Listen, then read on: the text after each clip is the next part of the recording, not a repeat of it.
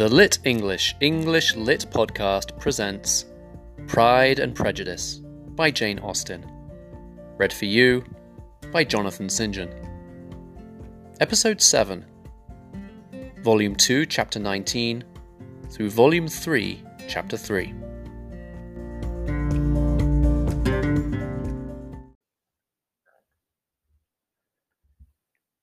Chapter 19. Had Elizabeth's opinion all been drawn from her own family, she could not have formed a very pleasing picture of conjugal felicity or domestic comfort. Her father, captivated by youth and beauty, and that appearance of good humour which youth and beauty generally give, had married a woman whose weak understanding and illiberal mind had very early in their marriage put an end to all real affection for her. Respect, esteem, and confidence had vanished forever, and all his views of domestic happiness were overthrown. But Mr. Bennet was not of a disposition to seek comfort, for the disappointment which his own imprudence had brought on, in any of those pleasures which too often console the unfortunate for their folly or their vice. He was fond of the country and of books, and from these tastes had arisen his principal enjoyments. To his wife he was very little otherwise indebted than as her ignorance and folly had contributed to his amusement.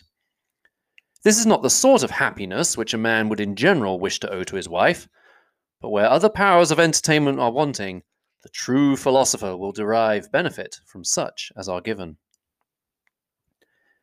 Elizabeth, however, had never been blind to the impropriety of her father's behaviour as a husband. She had always seen it with pain, but respecting his abilities and grateful for his affectionate treatment of herself, she endeavoured to forget what she could not overlook, and to banish from her thoughts that continual breach of conjugal obligation and decorum which, in exposing his wife to the contempt of her own children, was so highly reprehensible. But she had never felt so strongly as now the disadvantages which must attend the children of so unsuitable a marriage, nor ever been so fully aware of the evils arising from so ill-judged a direction of talents which, rightly used, might at least have preserved the respectability of his daughters, even if incapable of enlarging the mind of his wife.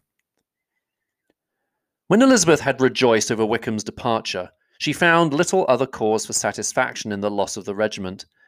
Their parties abroad were less varied than before, and at home she had a mother and sister whose constant repinings at the dullness of everything around them threw a real gloom over their domestic circle. And, though Kitty might in time regain her natural degree of sense, since the disturbers of her brain were removed, her other sister, from whose disposition greater evil might be apprehended, was likely to be hardened in all her folly and assurance by a situation of such double danger as a watering place and a camp.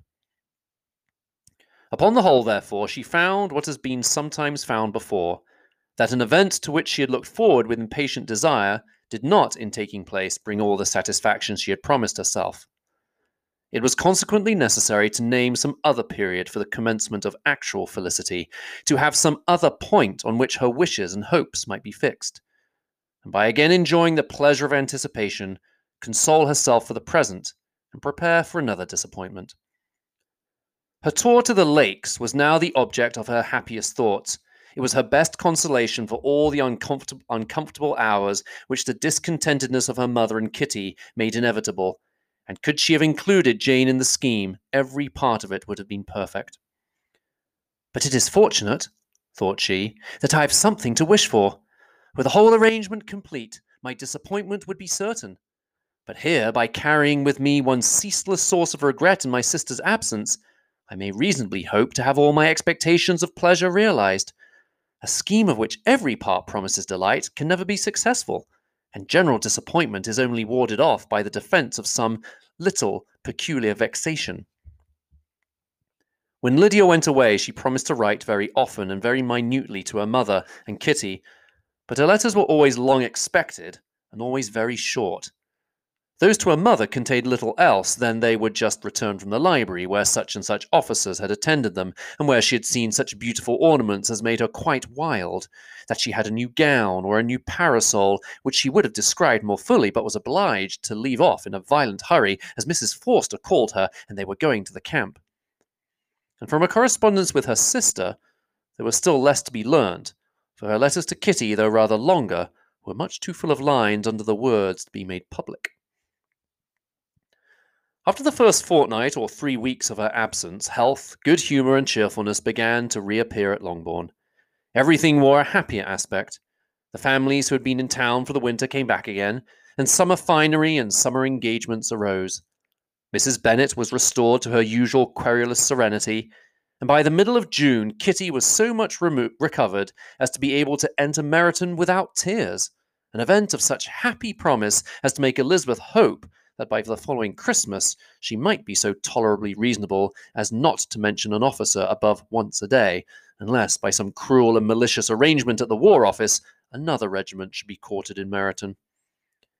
The time fixed for the beginning of their northern tour was now fast approaching, and a fortnight only was wanting of it when a letter arrived from Mrs. Gardiner, which at once delayed its commencement and curtailed its extent.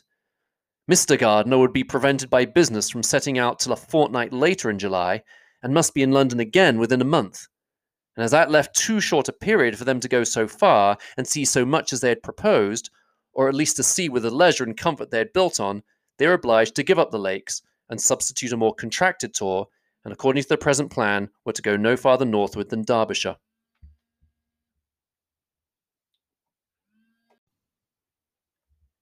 In that county, there was enough to be seen to occupy the chief of their 3 weeks, and to Mrs. Gardiner it had a particularly strong attraction. The town where she had formerly passed some years of her life, and where they were now to spend a few days, was probably as great an object of her curiosity as all the celebrated beauties of Matlock, Chatsworth, Dovedale, or the Peak. Elizabeth was excessively disappointed. She had set her heart on seeing the lakes, and still thought there might have been time enough, but it was her business to be satisfied, and certainly her temper to be happy, and all was soon right again. With the mention of Derbyshire, there were many ideas connected. It was impossible for her to see the word without thinking of Pemberley and its owner. But surely, said she, I may enter his county with impunity and rob it of a few petrified spars without his perceiving me. The period of expectation was now doubled. 4 weeks were to pass away before her uncle and aunt's arrival, but they did pass away, and Mr. and Mrs. Gardiner, with their 4 children, did at length appear at Longbourn. The children, 2 girls of 6 and 8 years old, and 2 younger boys, were to be left under the particular care of their cousin Jane, who was the general favourite, and whose steady sense and sweetness of temper exactly adapted her for attending to them in every way, teaching them, playing with them, and loving them. The Gardiners stayed only one night in Longbourn, and set off the next morning with Elizabeth in pursuit of novelty and amusement. One enjoyment was certain, that of suitableness as companions, a suitableness which comprehended health and temper to bear inconveniences, cheerfulness to enhance every pleasure, and affection and intelligence which might supply it among themselves if there were disappointments abroad. It is not the object of this work to give a description of Derbyshire, nor of any of the remarkable places through which their route thither lay. Oxford, Blenheim, Warwick, Kenilworth, Birmingham, etc., are sufficiently known. A small part of Derbyshire is all the present concern. To the little town of Lambton, the scene of Mrs. Gardiner's former residence, and where she had lately learned that some acquaintance still remained, they bent their steps. After having seen all the principal wonders of the country, and within 5 miles of Lambton, Elizabeth found from her aunt that Pemberley was situated. It was not in their direct road, nor more than a mile or 2 out of it. In talking over their route the evening before, Mrs. Gardiner expressed an inclination to see the place again. Mr. Gardiner declared his willingness, and Elizabeth was applied to for approbation. "My love, you do not like to see a place of which you have heard so much?" said her aunt. "A place, too, with which so many of your acquaintance are connected? Wickham passed all his youth there, you know." Elizabeth was distressed. She felt that she had no business at Pemberley, and was obliged to assume a disinclination for seeing it. She must own that she was tired of great houses after going over so many. She really had no pleasure in fine carpets or satin curtains. Mrs. Gardiner abused her stupidity. "If it were merely a fine house, richly furnished," said she, "I should not care about it myself. But the grounds are delightful.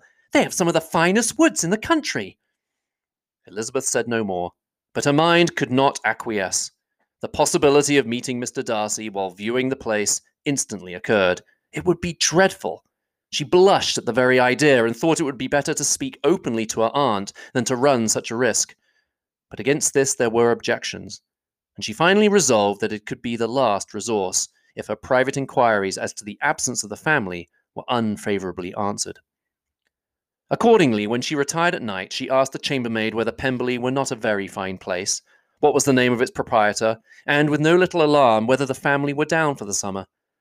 A most welcome negative followed the last question, and her alarms being now removed, she was at leisure to feel a great deal of curiosity to see the house herself, and when the subject was revived the next morning, and she was again applied to, could readily answer, and with a proper air of indifference, that she had not really any dislike to the scheme.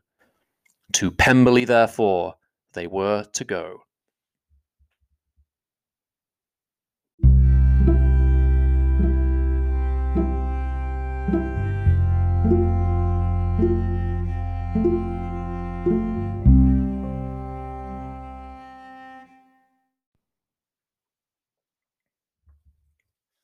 Volume 3, Chapter 1. Elizabeth, as they drove along, watched for the first appearance of Pemberley Woods with some perturbation, and when at length they turned in at the lodge, her spirits were in a high flutter. The park was very large, and contained great variety of ground. They entered it in one of its lowest points, and drove for some time through a beautiful wood, stretching over a wide extent. Elizabeth's mind was too full for conversation, but she saw and admired every remarkable spot and point of view. They gradually ascended for half a mile, and then found themselves at the top of a considerable eminence, where the wood ceased, and the eye was instantly caught by Pemberley House, situated on the opposite side of a valley, into which the road with some abruptness wound. It was a large, handsome, stone building standing well on rising ground, and backed by a ridge of high, woody hills, and in front a stream of some natural importance was swelled into greater, but without any artificial appearance. Its banks were neither formal nor falsely adorned. Elizabeth was delighted. She had never seen a place for which nature had done more, or where natural beauty had been so little counteracted by an awkward taste. They were all of them warm in their admiration, and at that moment she felt that to be mistress of Pemberley might be something. They descended the hill, crossed the bridge, and drove to the door, and while examining the nearer aspect of the house, all her apprehensions of meeting its owner returned. She dreaded lest the chambermaid had been mistaken. On applying to see the place, they were admitted into the hall, and Elizabeth, as they waited for the housekeeper, had leisure to wonder at her being where she was. The housekeeper came, a respectable-looking elderly woman, much less fine and more civil than she had any notion of finding her. They followed her into the dining parlour. It was a large, well-proportioned room, handsomely fitted up. Elizabeth, after slightly surveying it, went to a window to enjoy its prospect. The hill, crowned with wood from which they had descended, receiving increased abruptness from the distance, was a beautiful object. Every disposition of the ground was good, and she looked on the whole scene, the river, the trees scattered on its banks, and the winding of the valley as far as she could trace it, with delight. As they passed into other rooms, these objects were taking different positions, but from every window there were beauties to be seen. The rooms were lofty and handsome, and their furniture suitable to the fortune of their proprietor. But Elizabeth saw, with admiration of his taste, that it was neither gaudy nor uselessly fine, with less of splendour and more real elegance than the furniture of Rosings. And of this place, thought she, I might have been mistress. With these rooms I might now have been familiarly acquainted. Instead of viewing them as a stranger, I might have rejoiced in them as my own, and welcomed to them as visitors my uncle and aunt. But no, recollecting herself, that could never be. My uncle and aunt would have been lost to me. I should not have been allowed to invite them. This was a lucky recollection.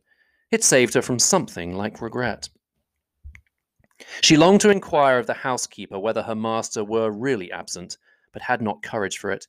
At length, however, the question was asked by her uncle, and she turned away with alarm, while Mrs. Reynolds replied that he was, added, "But we expect him tomorrow, with a large party of friends." How rejoiced was Elizabeth that their own journey had not by any circumstance been delayed a day. Her aunt now called on her to look at a picture. She approached and saw the likeness of Mr. Wickham suspended amongst several other miniatures over the mantelpiece. Her aunt asked her smilingly how she liked it. The housekeeper came forward and told them that it was the picture of a young gentleman, the son of her late master's steward, who had been brought up by him at his own expense. "He is now gone into the army," she added, "but I'm afraid he has turned out very wild." Mrs. Gardiner looked at the niece with a smile, but Elizabeth could not return it. "And that," said Mrs. Reynolds, pointing to another of the miniatures, "is my master, and very like him. It was drawn at the same time as the other, about 8 years ago." "I have heard much of your master's fine person," said Mrs. Gardiner, looking at the picture. "It is a handsome face, but Lizzie, you can tell us whether it is like or not." Mrs. Reynolds' respect for Elizabeth seemed to increase on this intimation of her knowing her master. "Does that young lady know Mr. Darcy?" Elizabeth coloured and said, "A little." "And do you not think him a very handsome gentleman, ma'am?" "Yes, very handsome." "I am sure I know none so handsome, but in the gallery upstairs you will see a finer, larger picture of him than this. This room was my late master's favourite room, and these miniatures are just as they used to be then. He was very fond of them." This accounted to Elizabeth for Mr. Wickham's being among them. Mrs. Reynolds then directed their attention to one of Miss Darcy, drawn when she was only 8 years old. "And is Miss Darcy as handsome as her brother?" said Mr. Gardiner.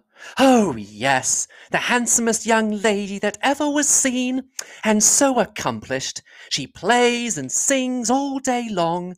In the next room is a new instrument just come down for her, a present from my master. She comes here tomorrow with him." Mr. Gardiner, whose manners were easy and pleasant, encouraged her communicativeness by his questions and remarks. Mrs. Reynolds, either from pride or attachment, had evidently great pleasure in talking of her master and his sister. "Is your master much at Pemberley in the course of the year?" "Not so much as I could wish, sir, but I dare say he may spend half his time here, and Miss Darcy is always down for the summer months." Except, thought Elizabeth, when she goes to Ramsgate. "If your master would marry, you might see more of him." "Yes, sir, but I do not know when that will be. I do not know who is good enough for him." Mr. and Mrs. Gardiner smiled. Elizabeth could not help saying, "It is very much to his credit, I am sure, that you should think so." "I say no more than the truth, and what everybody will say that knows him," replied the other. Elizabeth thought that was going pretty far, and she listened with increasing astonishment as the housekeeper added, "I have never had a cross word from him in my life, and I have known him ever since he was 4 years old." This was praise. Of all others most extraordinary, most opposite to her ideas. That he was not a good-tempered man had been her firmest opinion. Her keenest attention was awakened. She longed to hear more, and was grateful to hear her uncle saying, "There are very few people of whom so much can be said. You are lucky in having such a master." "Oh, yes, sir, I know I am. If I was to go through the world, I could not meet with a better. But I've always observed that they who are good-natured when children are good-natured when they grow up, and he always was the sweetest-tempered, most generous-hearted boy in the world." Elizabeth almost stared at her. "Can this be Mr. Darcy?" thought she. "His father was an excellent man," said Mrs. Gardiner. "Yes, ma'am, that he was indeed, and his son will be just like him, just as affable to the poor." Elizabeth listened, wondered, doubted, and was impatient for more. Mrs. Reynolds could interest her on no other point. She related the subject of the pictures, the dimensions of the rooms, and the price of the furniture, in vain. Mr. Gardiner, highly amused by the kind of family prejudice to which he attributed her excessive commendation of her master, soon led again to the subject, and she dwelt with energy on his many merits as they proceeded together up the great staircase. "He is the best landlord and the best master," said she, "that ever lived. Not like the wild young men nowadays, who think of nothing but themselves. There is not one of his tenants or servants but would give him a good name. Some people call him proud, but I am sure I never saw anything of it. To my fancy, it is only because he does not rattle away like other young men." "In what an amiable light does this place him," thought Elizabeth.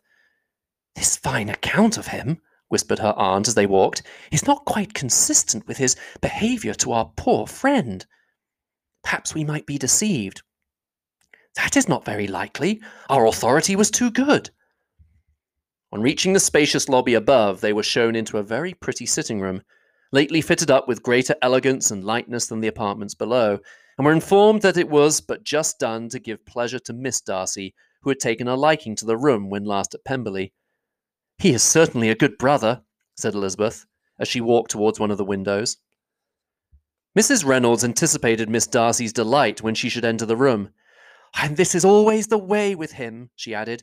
"Whatever can give his sister any pleasure is sure to be done in a moment. There is nothing he would not do for her." The picture gallery and 2 or 3 of the principal bedrooms were all that remained to be shown. In the former were many good paintings, but Elizabeth knew nothing of the art, and from such as had been already visible below, she had willingly turned to look at some drawings of Miss Darcy's, in crayons, whose subjects were usually more interesting and also more intelligible. In the gallery there were many family portraits, but they could have little to fix the attention of a stranger. Elizabeth walked on in quest of the only face whose features would be known to her. At last it arrested her, and she beheld a striking resemblance of Mr. Darcy, with such a smile over the face as she remembered to have sometimes seen when he looked at her. She stood several minutes before the picture in earnest contemplation, and returned to it again before they quitted the gallery. Mrs. Reynolds informed them that it had been taken in his father's lifetime.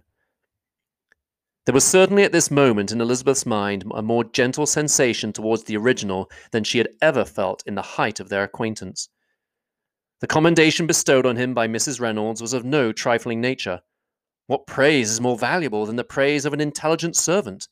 As a brother, a landlord, a master, she considered how many people's happiness were in his guardianship, how much of pleasure or pain it was in his power to bestow, how much of good or evil must be done by him. Every idea that had been brought forward by the housekeeper was favourable to his character, and as she stood before the canvas on which he was represented, and fixed his eyes upon herself, she thought of his regard with a deeper sentiment of gratitude than it had ever raised before. She remembered its warmth, and softened its impropriety of expression. When all of the house that was open to general inspection had been seen, they returned downstairs, and, taking leave of the housekeeper, were consigned over to the gardener, who met them at the hall door.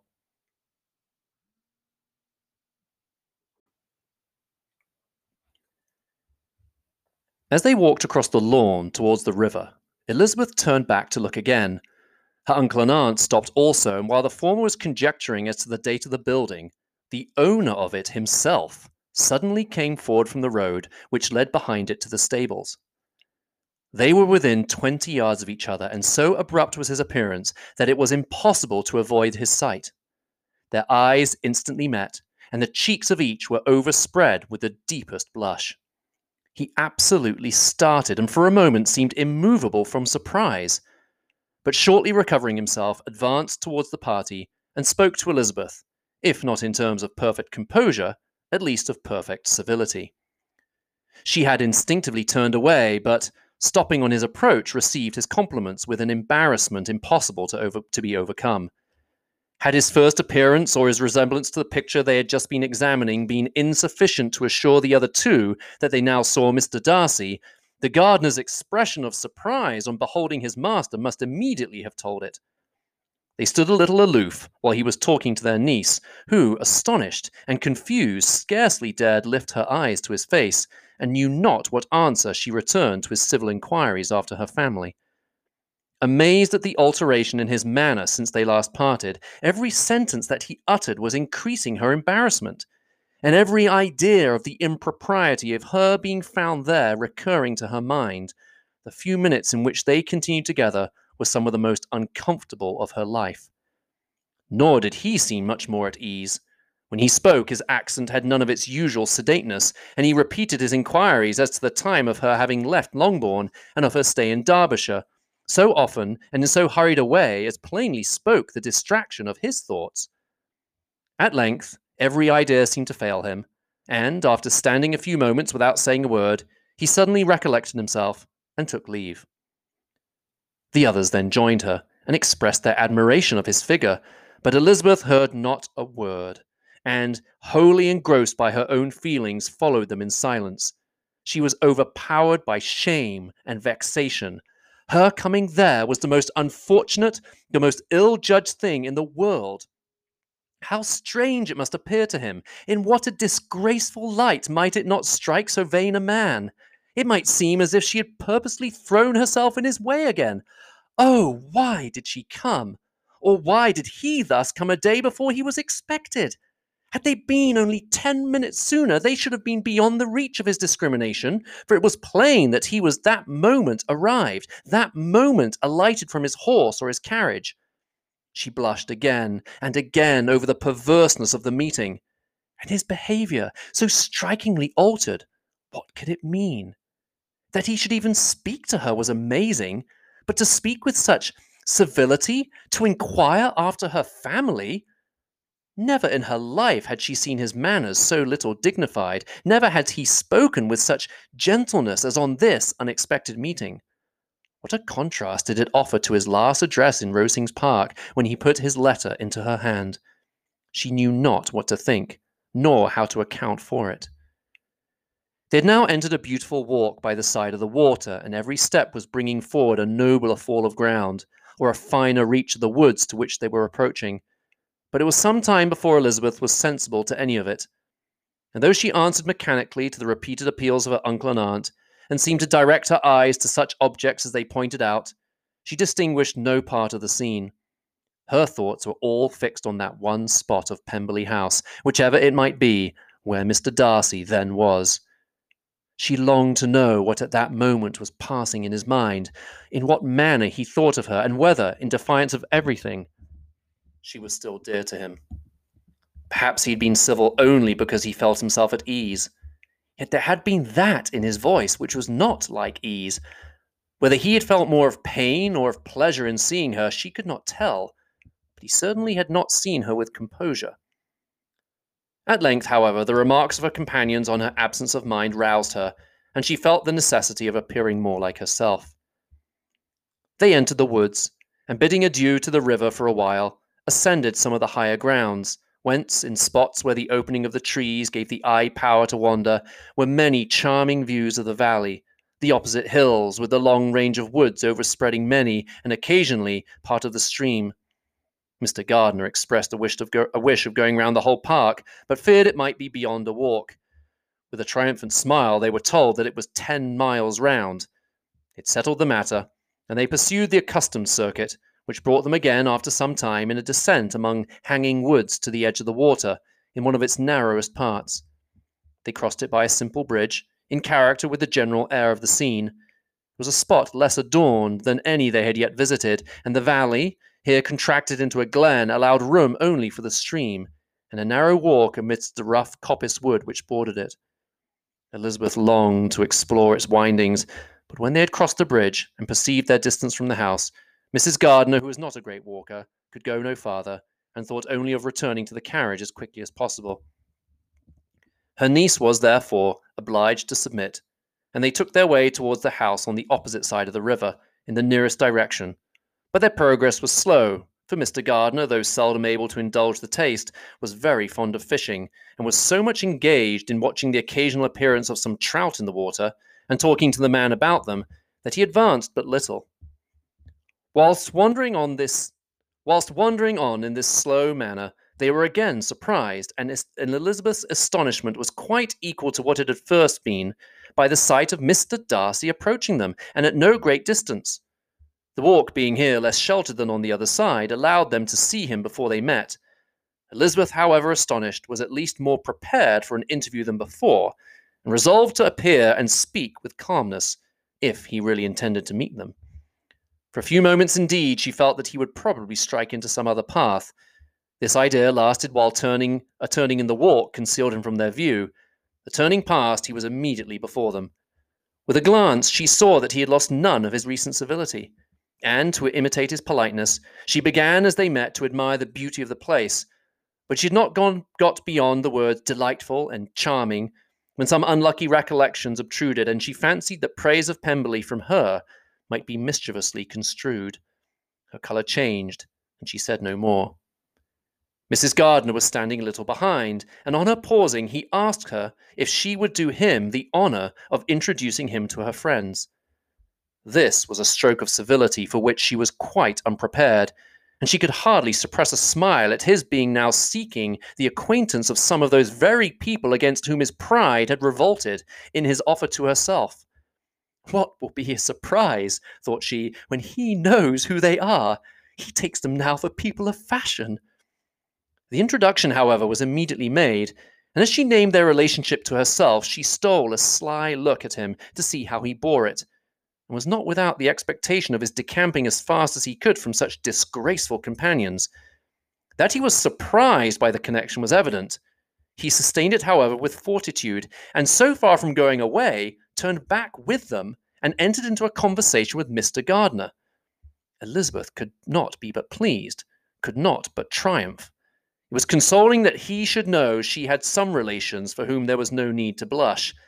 She listened most attentively to all that passed between them, and gloried in every expression, every sentence of her uncle which marked his intelligence, his taste, or his good manners. The conversation soon turned upon fishing, and she heard Mr. Darcy invite him with the greatest civility to fish there as often as he chose while he continued in the neighbourhood, offering at the same time to supply him with fishing tackle and pointing out those parts of the stream where there was usually most sport. Mrs. Gardiner, who was walking arm in arm with Elizabeth, gave her a look expressive of her wonder. Elizabeth said nothing, but it gratified her exceedingly. The compliment must be all for herself. Her astonishment, however, was extreme, and continually was she repeating, "Why is he so altered? From what can it proceed? It cannot be for me. It cannot be for my sake that his manners are thus softened. My reproofs at Hunsford could not work such a change as this. It is impossible that he should still love me." After walking some time in this way, the two ladies in front, the two gentlemen behind, on resuming their places after descending to the brink of the river for the better inspection of some curious water plant, there chanced to be a little alteration. It originated in Mrs. Gardiner, who, fatigued by the exercise of the morning, found Elizabeth's arm inadequate to her support, and consequently preferred her husband's. Mr. Darcy took her place by her niece, and they walked on together. After a short silence, the lady first spoke. She wished him to know that she had been assured of his absence before she came to the place, and accordingly began by observing that his arrival had been very unexpected. "For your housekeeper," she added, "informed us that you would certainly not be here till tomorrow, and indeed, before we left Bakewell, we understood that you were not immediately expected in the country." He acknowledged the truth of it all, and said that business with his steward had occasioned his coming forward a few hours before the rest of the party with whom he had been travelling. "They will join me early tomorrow," he continued, "and among them are some who will claim an acquaintance with you, Mr. Bingley and his sisters." Elizabeth answered by only a slight bow. Her thoughts were instantly driven back to the time when Mr. Bingley's name had been last mentioned between them, and if she might judge from his complexion, his mind was not very differently engaged. "There is also one other person in the party," he continued after a pause, "who more particularly wishes to be known to you. Will you allow me, or do I ask too much, to introduce my sister to your acquaintance during your stay at Lambton?" The surprise of such an application was great indeed. It was too great for her to know in what manner she acceded to it. She immediately felt that whatever desire Miss Darcy might have of being acquainted with her must be the work of her brother, and without looking farther, it was satisfactory. It was gratifying to know that his resentment had not made him think really ill of her. They now walked on in silence, each of them deep in thought. Elizabeth was not comfortable, that was impossible, but she was flattered and pleased. His wish of introducing his sister to her was a compliment of the highest kind. They soon outstripped the others, and when they had reached the carriage, Mr. and Mrs. Gardiner were half a quarter of a mile behind. He then asked her to walk into the house, but she declared herself not tired, and they stood together on the lawn. At such a time, much might have been said, and silence was very awkward. She wanted to talk, but there seemed an embargo on every subject. At last she recollected that she had been travelling, and they talked of Matlock and Dovedale with great perseverance. Yet time and her aunt moved slowly, and her patience and her ideas were nearly worn out before the tete-a-tete was over. On Mr. and Mrs. Gardiner's coming up, they were all pressed to go into the house and take some refreshment, but this was declined, and they parted on each side with the utmost politeness. Mr. Darcy handed the ladies into the carriage, and when it drove off, Elizabeth saw him walking slowly towards the house. The observations of her uncle and aunt now began, and each of them pronounced him to be infinitely superior to anything they had expected. "He is perfectly well behaved, polite, and unassuming," said her uncle. "There is something a little stately in him, to be sure," replied her aunt, "but it is confined to his air, and is not unbecoming. I can now say with the housekeeper that, though some people may call him proud, I have seen nothing of it." "I was never more surprised than by his behaviour to us. It was more than civil, it was really attentive, and there was no necessity for such attention. His acquaintance with Elizabeth was very trifling."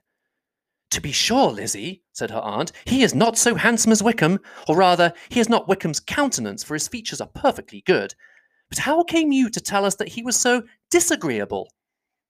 Elizabeth excused herself as well as she could, said that she had liked him better when they met in Kent than before, and that she had never seen him so pleasant as this morning.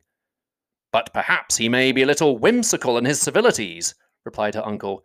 "Your great men often are, and therefore I shall not take him at his word about fishing, as he might change his mind another day and warn me off his grounds." Elizabeth felt that they had entirely mistaken his character, but said nothing. "From what we have seen of him," continued Mrs. Gardiner, "I really should not have thought that he could have behaved in so cruel a way by anybody as he has done by poor Wickham. He has not an ill-natured look. On the contrary, there is something pleasing about his mouth when he speaks, and there is something of dignity in his countenance that would not give one an unfavourable idea of his heart. But to be sure, the good lady who showed us the house did give him a most flaming character. I could hardly help laughing aloud sometimes, but he is a liberal master, I suppose, and that, in the eye of a servant, comprehends every virtue." Elizabeth here felt herself called on to say something in vindication of his behaviour to Wickham, and therefore gave them to understand, in as guarded a manner as she could, that by what she had heard from his relations in Kent, his actions were capable of a very different construction, and that his character was by no means so faulty, nor Wickham so amiable, as they had been considered in Hertfordshire. In confirmation of this, as she related the particulars of all the pecuniary transactions in which they had been connected, without actually naming her authority, but stating it to be such as might be relied on, Mrs. Gardiner was surprised and concerned, but as they were now approaching the scene of her former pleasures, every idea gave way to the charm of recollection, and she was too much engaged in pointing out to her husband all the interesting spots in its environs to think of anything else. Fatigued as she had been by the morning's walk, they had no sooner dined than she set off again in quest of her former acquaintance, and the evening was spent in the satisfactions of an intercourse renewed after so many years' discontinuance. The occurrences of the day were too full of interest to leave Elizabeth much attention for any of these new friends, and she could do nothing but think, and think with wonder, of Mr. Darcy's civility, and above all of his wishing her to be acquainted with his sister.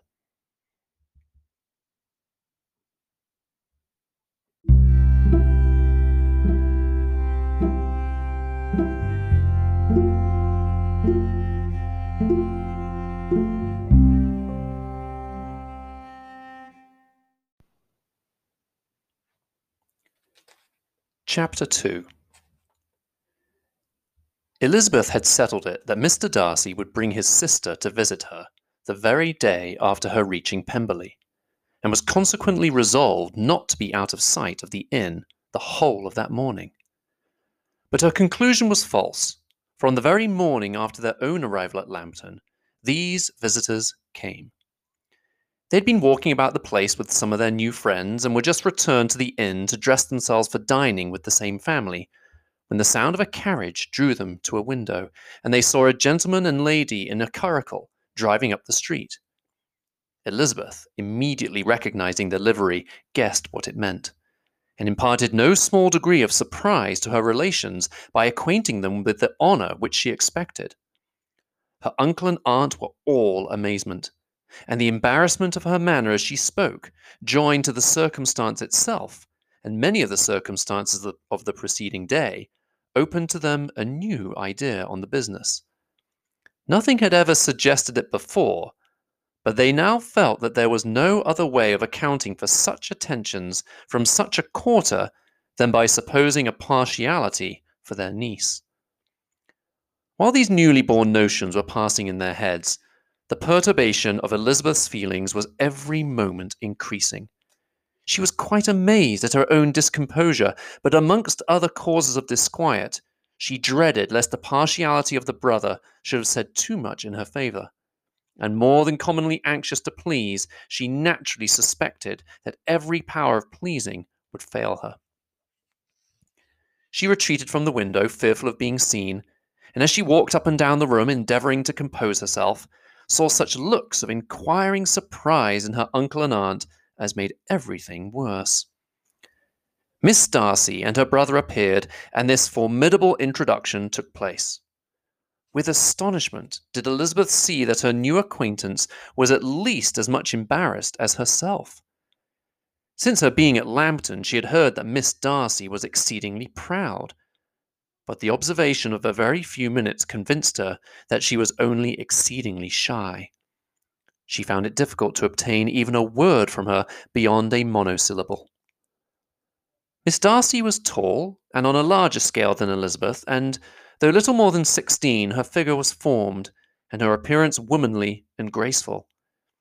She was less handsome than her brother, but there was sense and good humour in her face, and her manners were perfectly unassuming and gentle.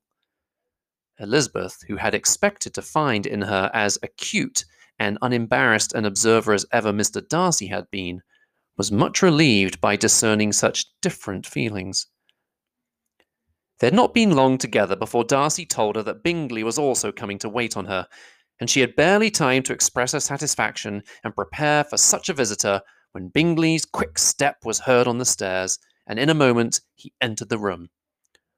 All Elizabeth's anger against him had been long done away, but, had she still felt any, it could hardly have stood its ground against the unaffected cordiality with which he expressed himself on seeing her again.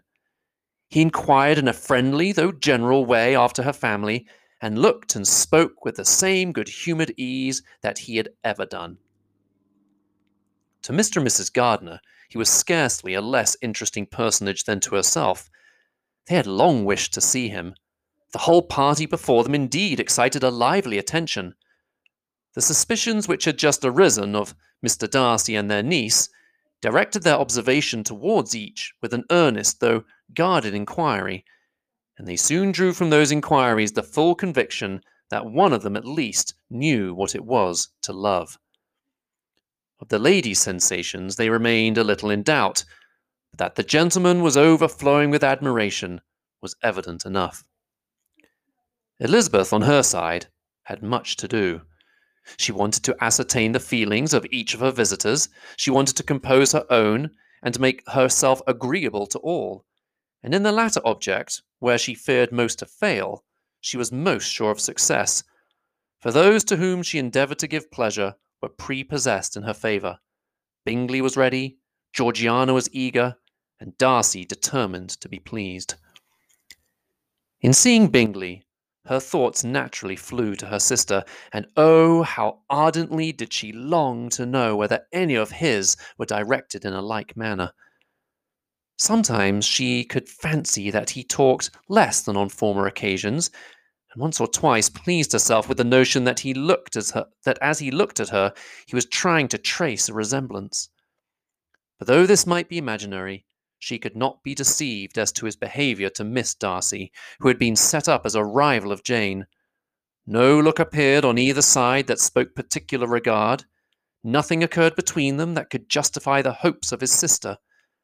On this point, she was soon satisfied, and 2 or 3 little circumstances occurred ere they parted, which, in her anxious interpretation, denoted a recollection of Jane not untinctured by tenderness, and a wish of saying more that might lead to the mention of her, had he dared.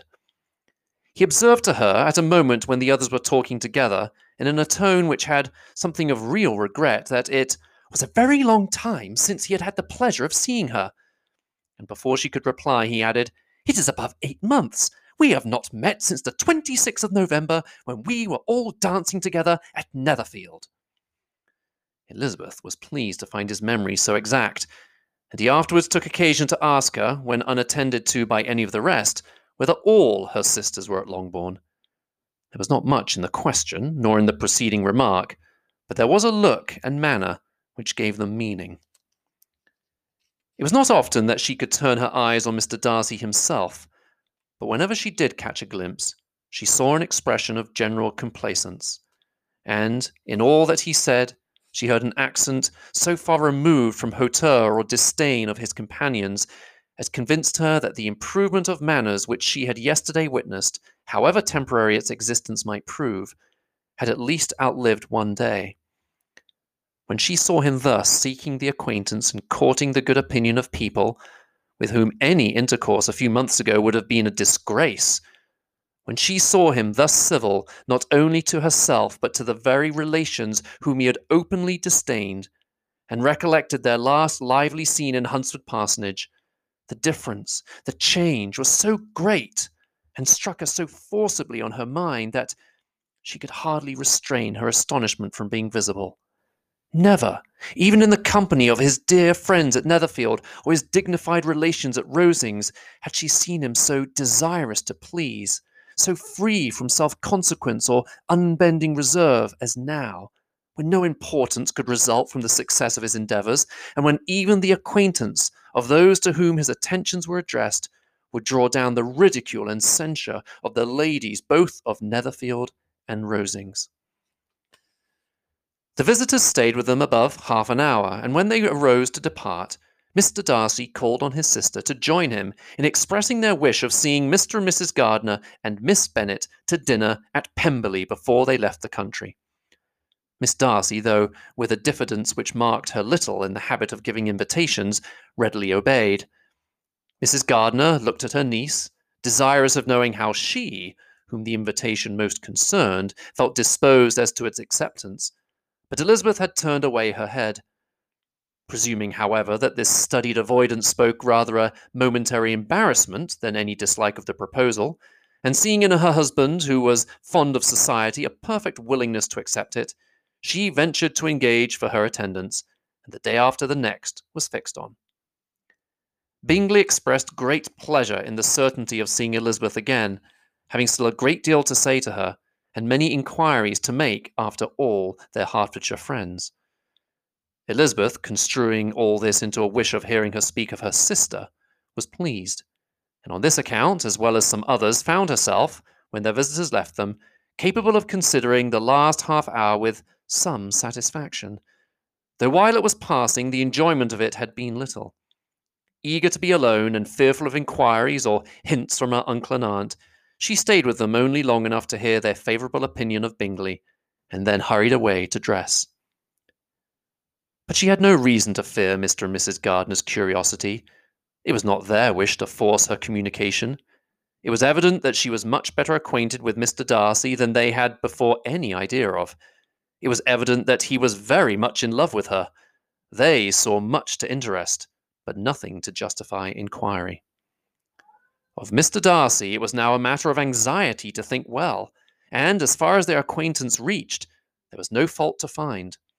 They could not be untouched by his politeness, and had they drawn his character from their own feelings and his servant's report, without any reference to any other account, the circle in Hertfordshire to which he was known would not have recognised it for Mr. Darcy.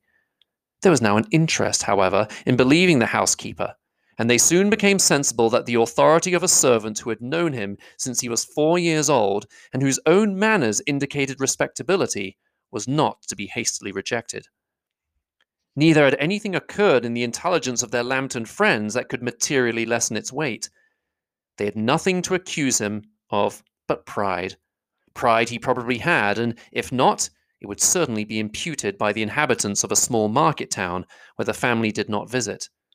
It was acknowledged, however, that he was a liberal man, and did much good among the poor. With respect to Wickham, the travellers soon found that he was not held there in much estimation, for though the chief of his concerns with the son of his patron were imperfectly understood, it was yet a well-known fact that on his quitting Derbyshire he had left many debts behind him, which Mr. Darcy afterwards discharged.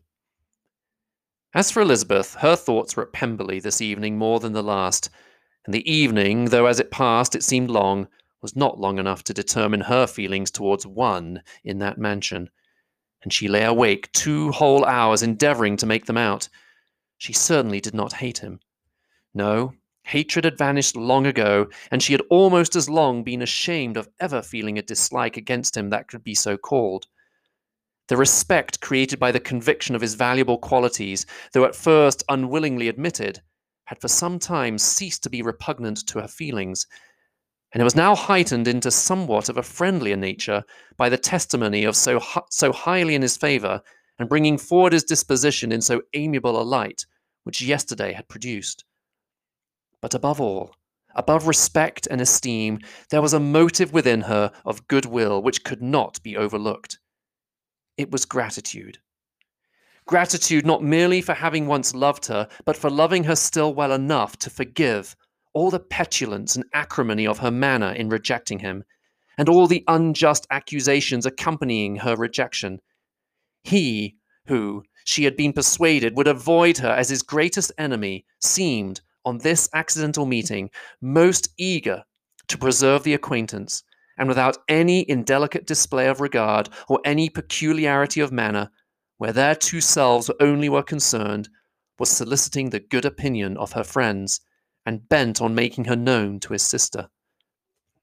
Such a change in a man of so much pride excited not only astonishment, but gratitude. For to love, ardent love, it must be attributed, and as such, its impression on her was of a sort to be encouraged, as by no means unpleasing, though it could not be exactly defined. She respected, she esteemed, she was grateful to him. She felt a real interest in his welfare, and she only wanted to know how far she wished that welfare to depend upon herself, and how far it would be for the happiness of both that she should employ the power, which her fancy told her she still possessed, of bringing on the renewal of his addresses. It had been settled in the evening between the aunt and the niece that such a striking civility as Miss Darcy's, in coming to them on the very day of her arrival at Pemberley, for she had reached it only to a late breakfast, ought to be imitated, though it could not be equalled, by some exertion of politeness on their side, and consequently that it would be highly expedient to wait on her at Pemberley the following morning. They were, therefore, to go. Elizabeth was pleased, though, when she asked herself the reason, she had very little to say in reply. Mr. Gardiner left them soon after breakfast. The fishing scheme had been renewed the day before, and a positive engagement made of his meeting some of the gentlemen at Pemberley by noon.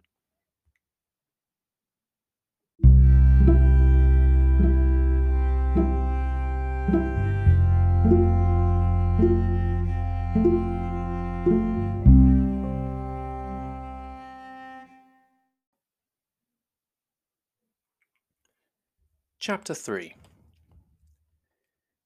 Convinced as Elizabeth now was that Miss Bingley's dislike of her had originated in jealousy, she could not help feeling how very unwelcome her appearance at Pemberley must be to her, and was curious to know with how much civility on that lady's side the acquaintance would now be renewed. On reaching the house, they were shown through the hall into the saloon, whose northern aspect rendered it delightful for summer. Its windows, opening to the ground, admitted a most refreshing view of the high, woody hills behind the house, and of the beautiful oaks and Spanish chestnuts which were scattered over the intermediate lawn. In this room they were received by Miss Darcy, who was sitting there with Mrs. Hurst and Miss Bingley, and the lady with whom she lived in London. Georgiana's reception of them was very civil, but attended with all that embarrassment which, though proceeding from shyness and the fear of doing wrong, would easily give to those who felt themselves inferior the belief of her being proud and reserved. Mrs. Gardiner and her niece, however, did her justice and pitied her. By Mrs. Hurst and Miss Bingley they were noticed only by a curtsy, and on their being seated, a pause, awkward as such pauses must always be, succeeded for a few moments. It was broken first by Mrs. Annesley, a genteel, agreeable-looking woman whose endeavour to introduce some kind of discourse proved her to be more truly well-bred than either of the others. Between her and Mrs. Gardiner, with occasional help from Elizabeth, the conversation was carried on. Miss Darcy looked as if she wished for courage enough to join in it, and sometimes did venture a short sentence when there was least danger of its being heard. Elizabeth soon saw that she was herself closely watched by Miss Bingley, and that she could not speak a word, especially to Miss Darcy, without calling her attention. This observation would not have prevented her from trying to talk to the latter, had they not been seated at an inconvenient distance, but she was not sorry to be spared the necessity of saying much. Her own thoughts were employing her. She expected every moment that some of the gentlemen would enter the room. She wished, she feared, that the master of the house might be amongst them, and whether she wished or feared it most, she could scarcely determine.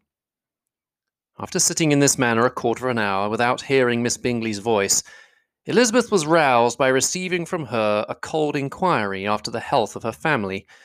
She answered with equal indifference and brevity, and the other said no more. The next variation which their visit afforded was produced by the entrance of servants, with cold meat, cake, and a variety of all the finest fruits in season, but this did not take place till after many a significant look and smile from Mrs. Annesley to Miss Darcy had been given, to remind her of her post. There was now employment for the whole party, for though they could not all talk, they could all eat, and the beautiful pyramids of grapes, nectarines, and peaches soon collected them round the table.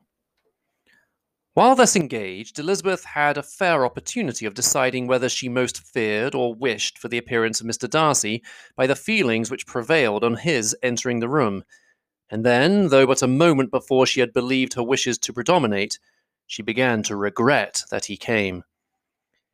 He had been some time with Mr. Gardiner, who, with 2 or 3 other gentlemen from the house, was engaged by the river, and had left him only on hearing that the ladies of the family intended a visit to Georgiana that morning. No sooner did he appear than Elizabeth wisely resolved to be perfectly easy and unembarrassed, a resolution the more necessary to be made, but perhaps not the more easily kept, because she saw that the suspicions of the whole party were awakened against them, and that there was scarcely an eye which did not watch his behaviour when he first came into the room. In no countenance was attentive curiosity so strongly marked as in Miss Bingley's. In spite of the smiles which overspread her face whenever she spoke to one of its objects, for jealousy had not yet made her desperate, and her attentions to Mr. Darcy were by no means over. Miss Darcy, on her brother's entrance, exerted herself much more to talk, and Elizabeth saw that he was anxious for his sister and herself to get acquainted, and forwarded as much as possible every attempt at conversation on either side. Miss Bingley saw all this likewise, and in the imprudence of anger took the first opportunity of saying, with sneering civility, "Pray, Miss Eliza, are not the Shire militia removed from Meryton? They must be a great loss to your family."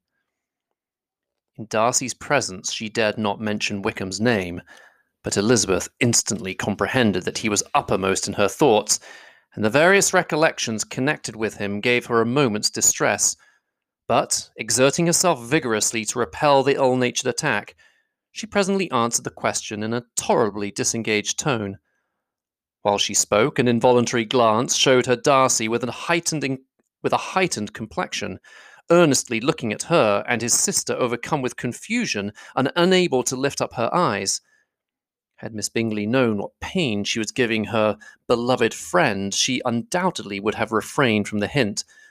But she had merely intended to discompose Elizabeth by bringing forward the idea of a man to whom she believed her partial, to make her betray a sensibility which might injure her in Darcy's opinion, and perhaps to remind the latter of all the follies and absurdities by which some part of her family were connected with that corps. Not a syllable had ever reached her of Miss Darcy's meditated elopement. To no creature had it been revealed where secrecy was possible, except to Elizabeth. And from all Bingley's connections, her brother was particularly anxious to conceal it. From that very wish which Elizabeth had long ago attributed to him, of their becoming hereafter her own. He had certainly formed such a plan, and without meaning that it should affect his endeavour to separate him from Miss Bennet, it is probable that it might add something to his lively concern for the welfare of his friend. Elizabeth's collected behaviour, however, soon quieted his emotion, and as Miss Bingley, vexed and disappointed, dared not approach nearer to Wickham, Georgiana also recovered in time, though not enough to be able to speak any more. Her brother, whose eyes she feared to meet, scarcely recollected her interest in the affair, and the very circumstance which had been designed to turn his thoughts from Elizabeth seemed to have fixed them on her more and more cheerfully. Their visit did not continue long after the question and the answer above mentioned, and while Mr. Darcy was attending them to their carriage, Miss Bingley was venting her feelings in criticisms on Elizabeth's person, behaviour, and dress, but Georgiana would not join her. Her brother's recommendation was enough to ensure her favour. His judgment could not err, and he had spoken in such terms of Elizabeth as to leave Georgiana without the power of finding her otherwise than lovely and amiable. When Darcy returned to the saloon, Miss Bingley could not help repeating to him some part of what she had been saying to his sister. "How very ill Eliza Bennet looks this morning, Mr. Darcy," she cried. "I never in my life saw anyone so much altered as she is since the winter. She has grown so brown and coarse. Louisa and I were agreeing that we should not have known her again." However little Mr. Darcy might have liked such an address, he contented himself with coolly replying that he perceived no other alteration than her being rather tanned, no miraculous consequence of travelling in the summer. "For my own part," she rejoined, "I must confess that I never could see any beauty in her. Her face is too thin, her complexion has no brilliancy, and her features are not at all handsome. Her nose wants character, there is nothing marked in its lines. Her teeth are tolerable, but not out of the common way, and as for her eyes, which have sometimes been called so fine, I never could perceive anything extraordinary in them. They have a sharp, shrewish look, which I do not like at all, and in her air altogether there is a self-sufficiency without fashion which is intolerable." Persuaded as Miss Bingley was that Darcy admired Elizabeth, this was not the best method of recommending herself, but angry people are not always wise, and in seeing him at last look somewhat nettled, she had all the success she expected. He was resolutely silent, however, and from a determination of making him speak, she continued. "I remember when we first knew her in Hertfordshire, how amazed we all were to find that she was a reputed beauty. And I particularly recollect your saying one night, after they had been dining at Netherfield, 'She a beauty? I should as soon call her mother a wit.' But afterwards she seemed to improve on you, and I believe you thought her rather pretty at one time?" "Yes," replied Darcy, who could contain himself no longer, "but that was only when I first knew her, for it is many months since I have considered her as one of the handsomest women of my acquaintance." He then went away, and Miss Bingley was left all to the satisfaction of having forced him to say what gave no one any pain but herself. Mrs. Gardiner and Elizabeth talked of all that had occurred during their visit, as they returned, except what had particularly interested them both. The looks and behaviour of everybody they had seen were discussed, except of the person who had mostly engaged their attention. They talked of his sister, his friends, his house, his fruit, of everything but himself. Yet Elizabeth was longing to know what Mrs. Gardiner thought of him, and Mrs. Gardiner would have been highly gratified by her niece's beginning the subject.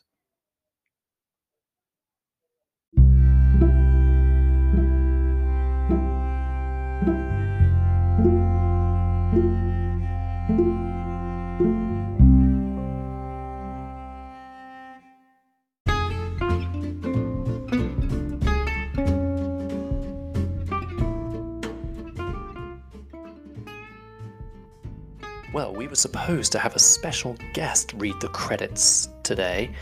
Gandalf the Grey actually told me he would come and do this guest appearance as a favour, but I'm afraid he's late. Fool of a St. John! A wizard is never late. He arrives precisely when he means to. Right, well, can you, So you mean to go through with your plan, then?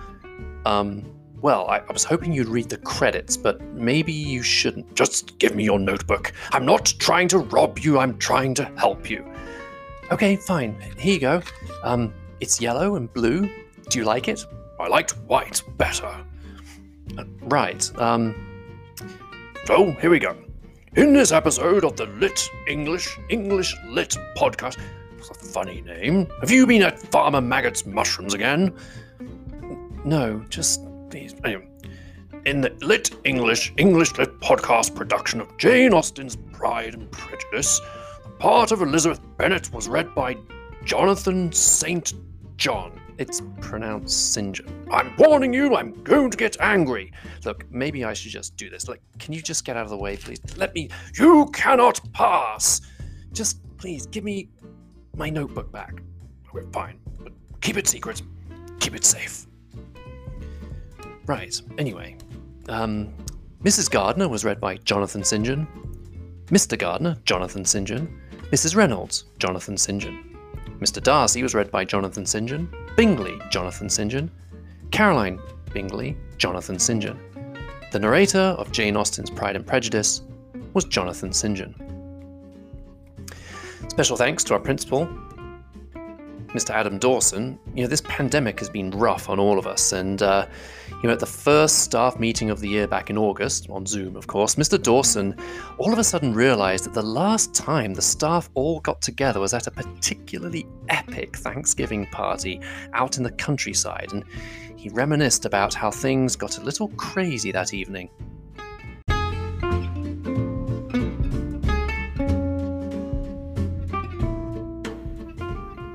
It is above 8 months. We have not met since the 26th of November, when we were all dancing together at Netherfield.